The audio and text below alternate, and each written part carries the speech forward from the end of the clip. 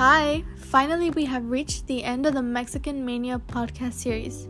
Don't tune out just yet because we still have some catching up to do in this final episode.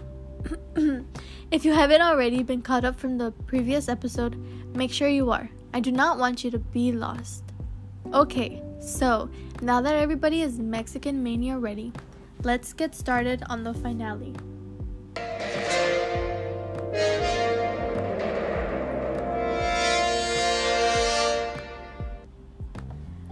Where shall I start?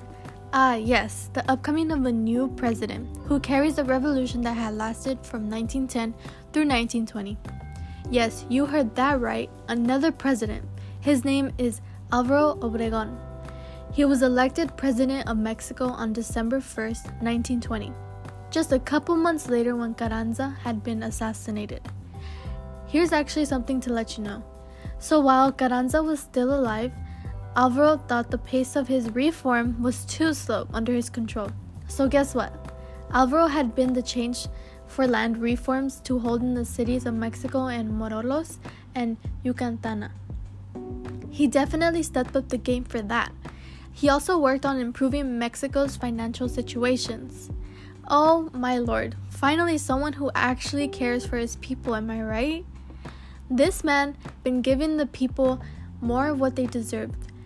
That even when he imposed relative peace and prosperity on his nation, they had wanted that of his to continue throughout the 10 years of the mortal Civil War. He eventually ended up retiring December 1st, 1924, as president. And once the year 1928 came around, Álvaro Obregón was of course called to be the president candidate. But right after elections, but before coming into office, Álvaro had been shot at his small victory celebration in Sonora, Mexico. Sadly, he didn't get the opportunity to serve again the wonderful country of Mexico. Poor Álvaro. I'm sure he would have continued to provide great things for his people. By now, you are probably wondering what would happen next. Who was president? Who took over? Well, it's known that many historians do debate over when the revolution ended. Some say it might have terminated around the 1940s due to the ongoing revolutionary movements, unfair elections, and various civil wars in Mexico. The revolution had made the people suffer greatly through a load of armed struggles, bloody, vicious civil wars, and etc. Many presidential elections from 1920s produced some sort of uprising, and from changing democracy to dictatorship and back to changing dictatorship to democracy, Mexico's government had been dominated by a single political party and foreign interests. The legacy that was left from Mexico was redefined and reconstructed by what is now remembered along the several processes of memorialization, institutional education, and honoring those who took part. Mexico had left an influential legacy. All of its violence and chaos had transformed the country of Mexico, but still had remained the same. Obviously, as I mentioned a couple episodes back, that Porfirio Diaz was a dictator, and after his banishment, dictatorship had also been gone. So that meant no Mexican president after that had the opportunity to run for a second term. So no Mexican president did not get the opportunity to run for a second term, is what I meant, sorry.